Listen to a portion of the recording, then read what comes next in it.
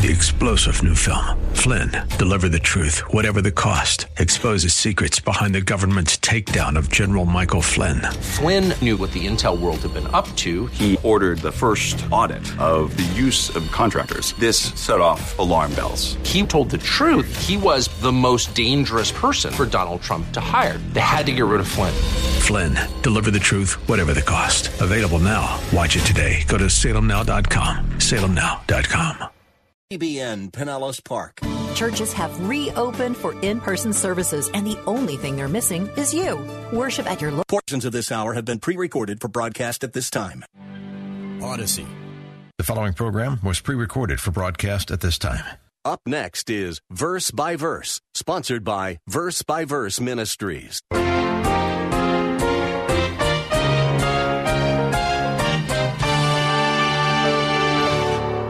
Now, what was the significance of this? We know it's supernatural. We know God caused it. What was the purpose behind this?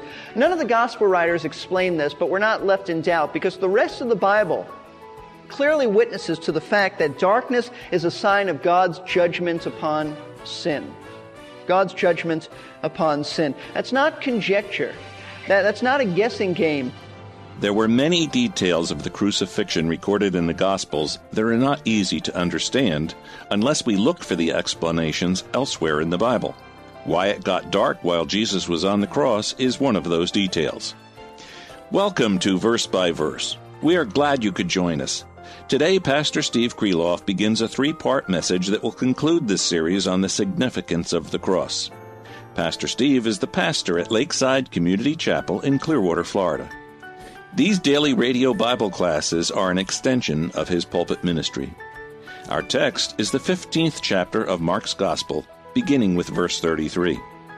As we saw in the previous lessons, the crucifixion was a noisy affair with various people taunting and mocking Jesus. But now, as Jesus grows weaker, it seems that there is a hush in the air. I have been present for the deaths of 3 people in my life. My daughter and my brother-in-law were Christ followers. The other was a stranger. All 3 were incredibly somber times. No one seemed to want to break the silence. Imagine how much more somber it must have been as the Son of God was dying. As we read this passage, we can feel the solemnness of those awesome hours. Let's open our Bibles and learn about the significance of some of the things that occurred during those last few hours Jesus spent on the cross. I'd like you to turn to Mark's Gospel, chapter 15, and we want to look at verses 33 through 41. Not sure how far in our study we'll get of that, but we'll pick it up where we leave off. Mark chapter 15, verse 33. And when the 6th hour had come, darkness fell over the whole land until the 9th hour. And at the 9th hour, Jesus cried out with a loud voice, Eloi, Eloi, lama sabachthani, which is translated, my God, why hast thou forsaken me? And when some of the bystanders heard it, they began saying, Behold, he's calling for Elijah. And someone ran and filled a sponge with sour wine, put it on a reed, and gave him a drink, saying, Let us see whether Elijah will come to take him down. And Jesus uttered a loud cry and breathed his last. And the veil of the temple was torn in 2 from top to bottom. And when the centurion who was standing right in front of him saw the way he breathed his last, he said, Truly, this man was the Son of God. And there were also some women looking on from afar, among them whom were Mary Magdalene, and Mary the mother of James the Less, and Joseph and Salome. And when he was in Galilee, they used to follow him and minister to him. And there were many other women who had come up with him to Jerusalem. In this passage of Scripture, we have come in our study to the most solemn moment in human history. Without doubt, the most solemn moment. It's the last 3 hours of our Lord's life. We started our study in the Gospel of Mark many moons ago now by seeing that God sent John the Baptist as the forerunner of Messiah. And his role was to announce that Messiah was coming and then introduce Messiah to the nation, and he did that at his baptism. John introduced Christ to Israel at the Lord's baptism. And then Jesus began his ministry. And what a ministry it was. It's a ministry that Mark characterizes by activity, by busyness, by movement. In fact, one of the key words in the Gospel of Mark is the word immediately. I think in the King James Version it says straightway, but it means immediately. And Mark's portrayal of Christ is one of the great servants. He is the servant of the Lord who is constantly busy doing good.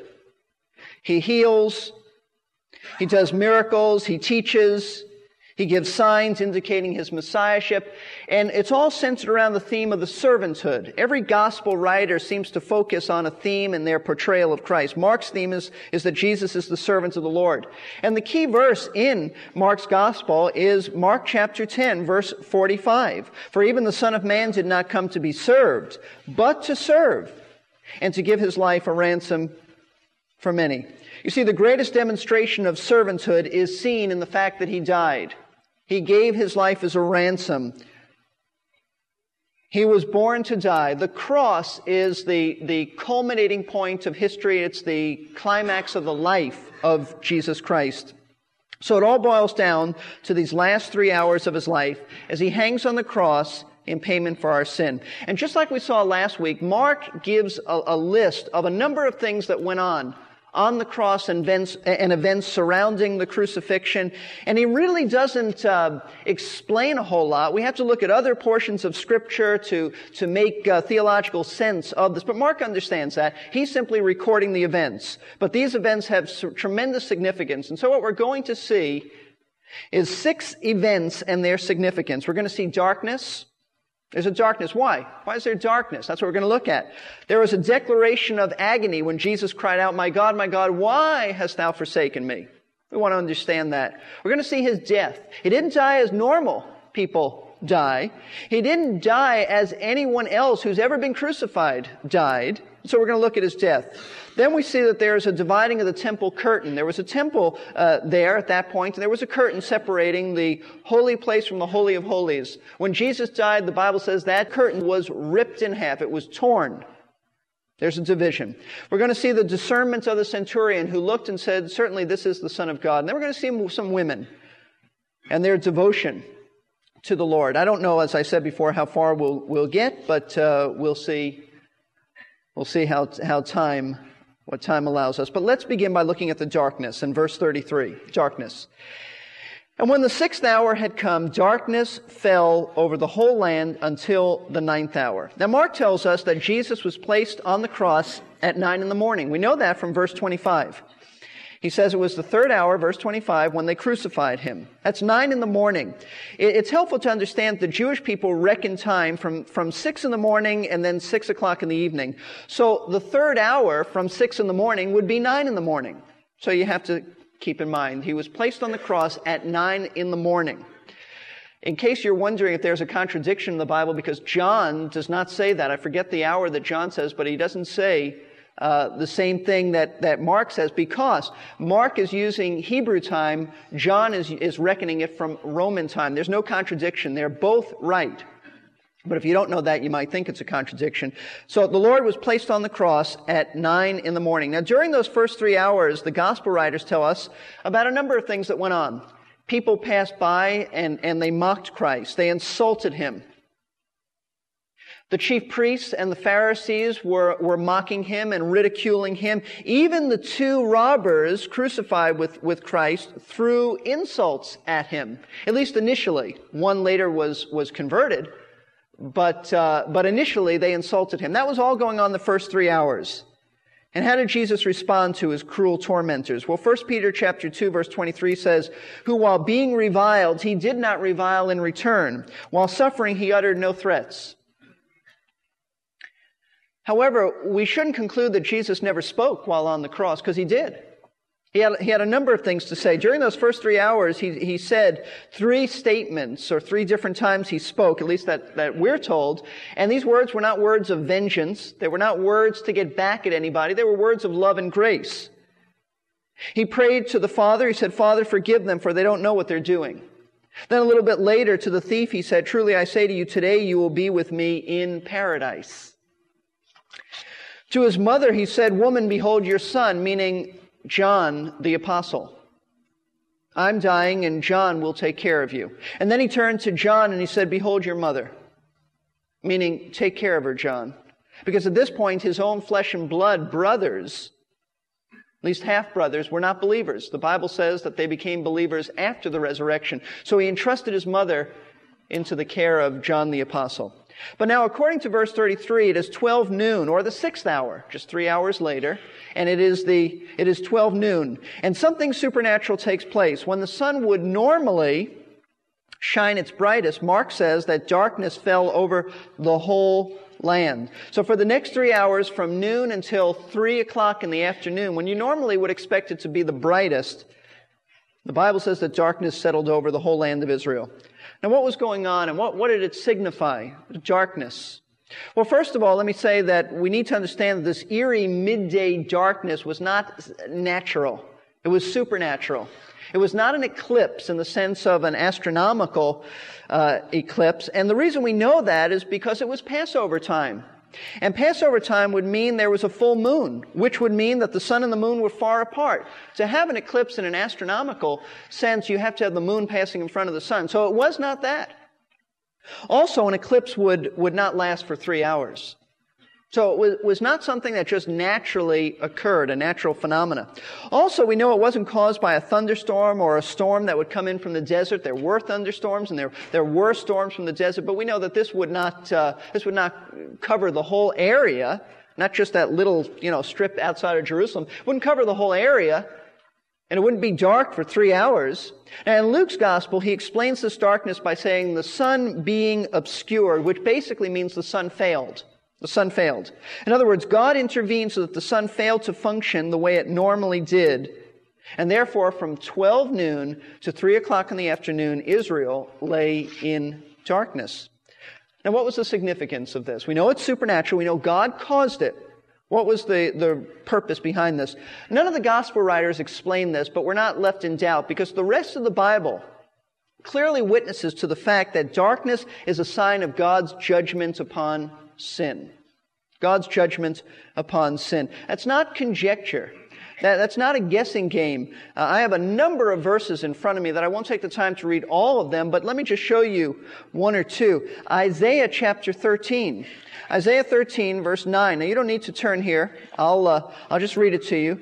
Isaiah 13, verses 9 through 11 says this, behold, the day of the Lord is coming. And the day of the Lord is often a day of judgment. It can go beyond that, but often the thrust of it is the day of judgment. The day of the Lord is coming, cruel with fury and burning anger to make the land a desolation, and he will exterminate its sinners from it. For the stars of heaven and their constellations will not flash forth their light. The sun will be dark when it rises, and the moon will not shed its light. Thus I will punish the world for its evil and the wicked for their iniquity. I will also put an end to the arrogance of the proud and abase the haughtiness of the ruthless. Now, that's not to say that this was fulfilled when Jesus died, but it is to say, and it will be fulfilled, by the way, what Isaiah was talking about in the Great Tribulation period, but it is to say that God speaks of darkness. When he speaks of darkness, it is almost always in connection with judgment of mankind's sin.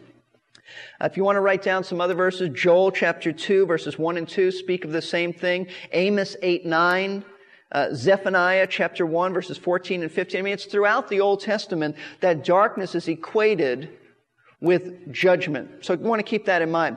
And I suppose maybe the clearest example of this, an illustration of this, and something that'll help you in your understanding, is that it's helpful to know that, remember back in Exodus chapter 10, you have Moses saying to Pharaoh, let my people go, and Pharaoh saying, okay, you can go, and then he changes his heart, and he hardens his heart, and finally God said, that's it. The Passover lambs will be slain, and the angel of death will pass over the lands. And anyone who does not have a Passover lamb that was killed and protects them, the blood being applied to the doorpost, their firstborn will be taken. However, what you may not realize is that there was a judgment of darkness that fell over the whole land of Egypt, or most of the land of Egypt, for 3 days. Before the Passover lamb was ever slain and the Passover judgment, there was darkness for 3 days. So now, years later, before the ultimate Passover lamb, Jesus, was to be slain, darkness comes over the land of Israel, not for 3 days, but for 3 hours. So that's sort of the analogy here. Now why? Because God was pouring out divine judgment. God was pouring out wrath. He was pouring out judgment on human sin, and it was His Son who was experiencing this judgment because He was dying in our place as our substitute sin bearer. So darkness means divine judgment on sin. You see, for the first 3 hours that Jesus hung on the cross, there was activity from the people and there were words from Christ's lips. But when the darkness came, the activity ceased and Jesus became silent. Why? Because for those next 3 hours, Jesus Christ bore our sins. I take it that He wasn't actually our substitute, at least God pouring out His wrath, until those 3 hours came. Not the first 3 hours, but the second 3 hours. Paul puts it in the most clear way that anyone can understand. He says in 2 Corinthians 5:21, He who knew no sin became sin for us. The clearest way. He who knew no sin became sin for us. God darkened the sky to make a statement. And that's what He's doing through all these events. He's making a statement that He is judging man's sin. Remember 33 years earlier when Jesus came into the world, it was a time of light as the Shekinah glory shone round about the fields and the angels filled the night with joy. There was sounds and there was light. But now, 33 years later, there's darkness and there's silence that have fallen upon Israel for 3 hours. But that silence was eventually broken at the end of 3 hours when Jesus spoke and made a declaration of agony. So we move from darkness. Darkness speaks of judgment, God's judgment upon man's sin. Now the second event is the declaration of agony. Verse 34. At the 9th hour, so this is the end of the darkness, the 9th hour, Jesus cried out with a loud voice, Eloi, Eloi, lama sabachthani. And Mark translates it for his Roman readers, my God, why hast thou forsaken me? You see, for those 3 hours, in a way that no one can fully comprehend, let me just stop to encourage you. No one can fully comprehend what we're about to look at. In fact, we're told that Martin Luther supposedly went into seclusion for a long time trying to comprehend the concept of this very thing and came away sometime later just as confused as when he entered that seclusion. Nobody fully understands what I'm about to tell you. Nobody fully grasps that. Only the Father and the Son and the Spirit of God can fully comprehend this. But for those 3 hours, God the Father abandoned God the Son. He abandoned Him. He was forsaken, Jesus was forsaken by the Father in the sense that the Father turned His back on His own Son. It's not that the Son ceased to be God.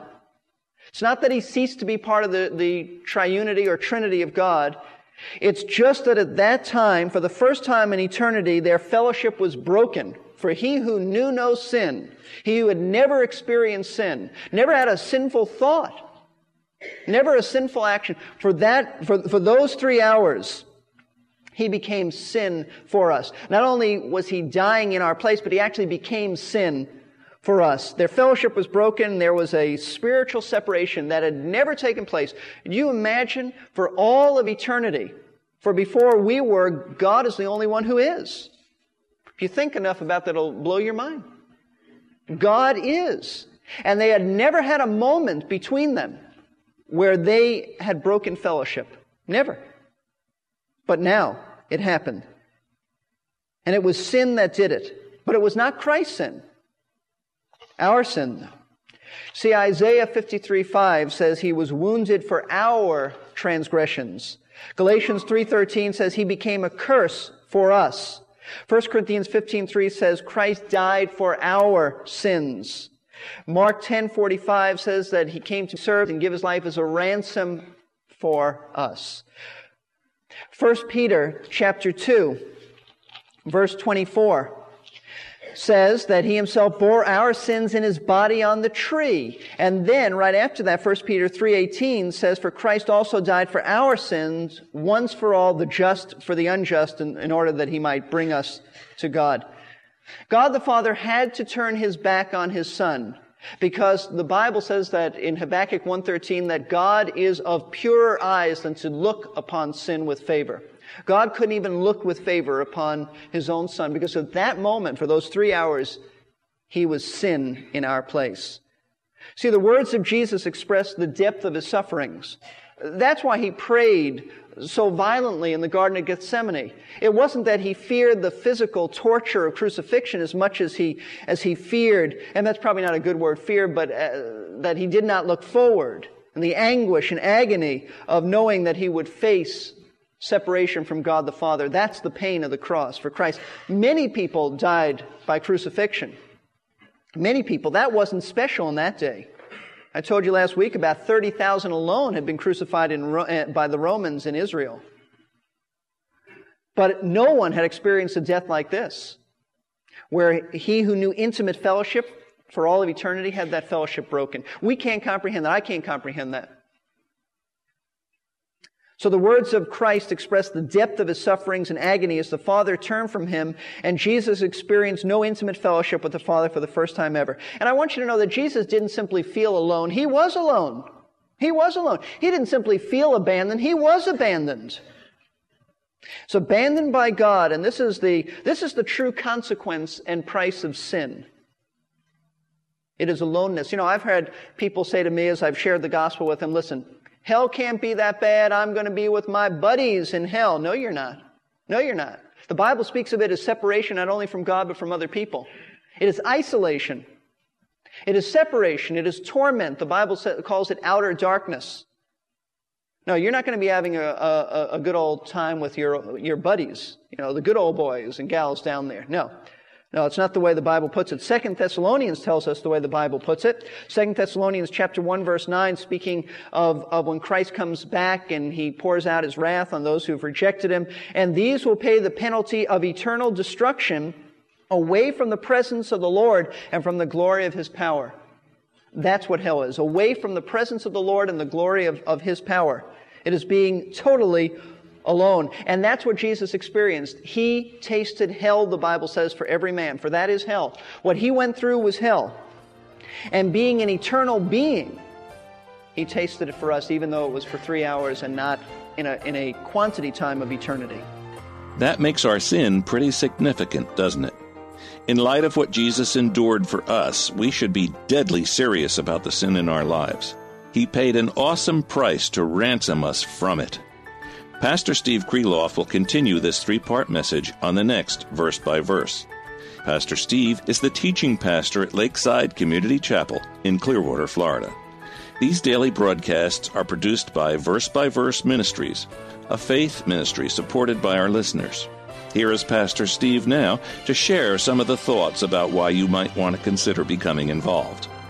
I'm Pastor Steve Kreloff, and it's my hope that you're encouraged in your faith and strengthened spiritually through the teaching you receive on Verse by Verse. We believe that the Word of God has answers for problems. We know that life has stresses, life has pressures. We're looking for answers. We believe that the place to look is the Word of God, and we are grateful every time we hear that someone is listening to the radio, and our program has been transformed by Scripture, because the Word of God is not only inspired, but Paul said it is profitable, and it will transform lives. So we're grateful that we could come into your home, into your car, and help you deal with life's pressures.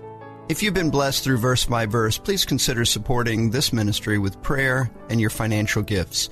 You can call 727-441-1714. That's 727-441-1714, or drop us a line at P.O. Box 5884, Clearwater, Florida, 33758. That's P.O. Box 5884, Clearwater, Florida, 33758. If you want to listen again to today's class, stop in at our website, versebyverseradio.org. There is a link on the front page to listen to today's program, as well as a link to the archives, where you can find hundreds of previous lessons. We also offer a free podcasting service so that you can have each class available on your computer or MP3 player. The web address again is versebyverseradio.org. This class was the start of a 3-part message on the significance of the cross. To hear the entire message, you can order a cassette or CD. To get your copy, call us at 727-239-0306. If you get the answering machine, just leave your name and phone number and we will call you back during regular office hours. Chuck Swindoll told about a newspaper ad he once saw. It read, "I will listen to you talk for 30 minutes without comment for $5. Very soon he was receiving 10 to 20 calls a day. We are a lonely people, but we cannot begin to imagine the loneliness Jesus felt when the Father turned away from him for the first and only time in all of eternity." 3-star General Michael J. Flynn, head of the Pentagon Intelligence Agency, knew all the government's dirty secrets. He was one of the most respected generals in the military. Flynn knew what the intel world had been up to. He understood its funding. He ordered the first audit of the use of contractors. This set off alarm bells.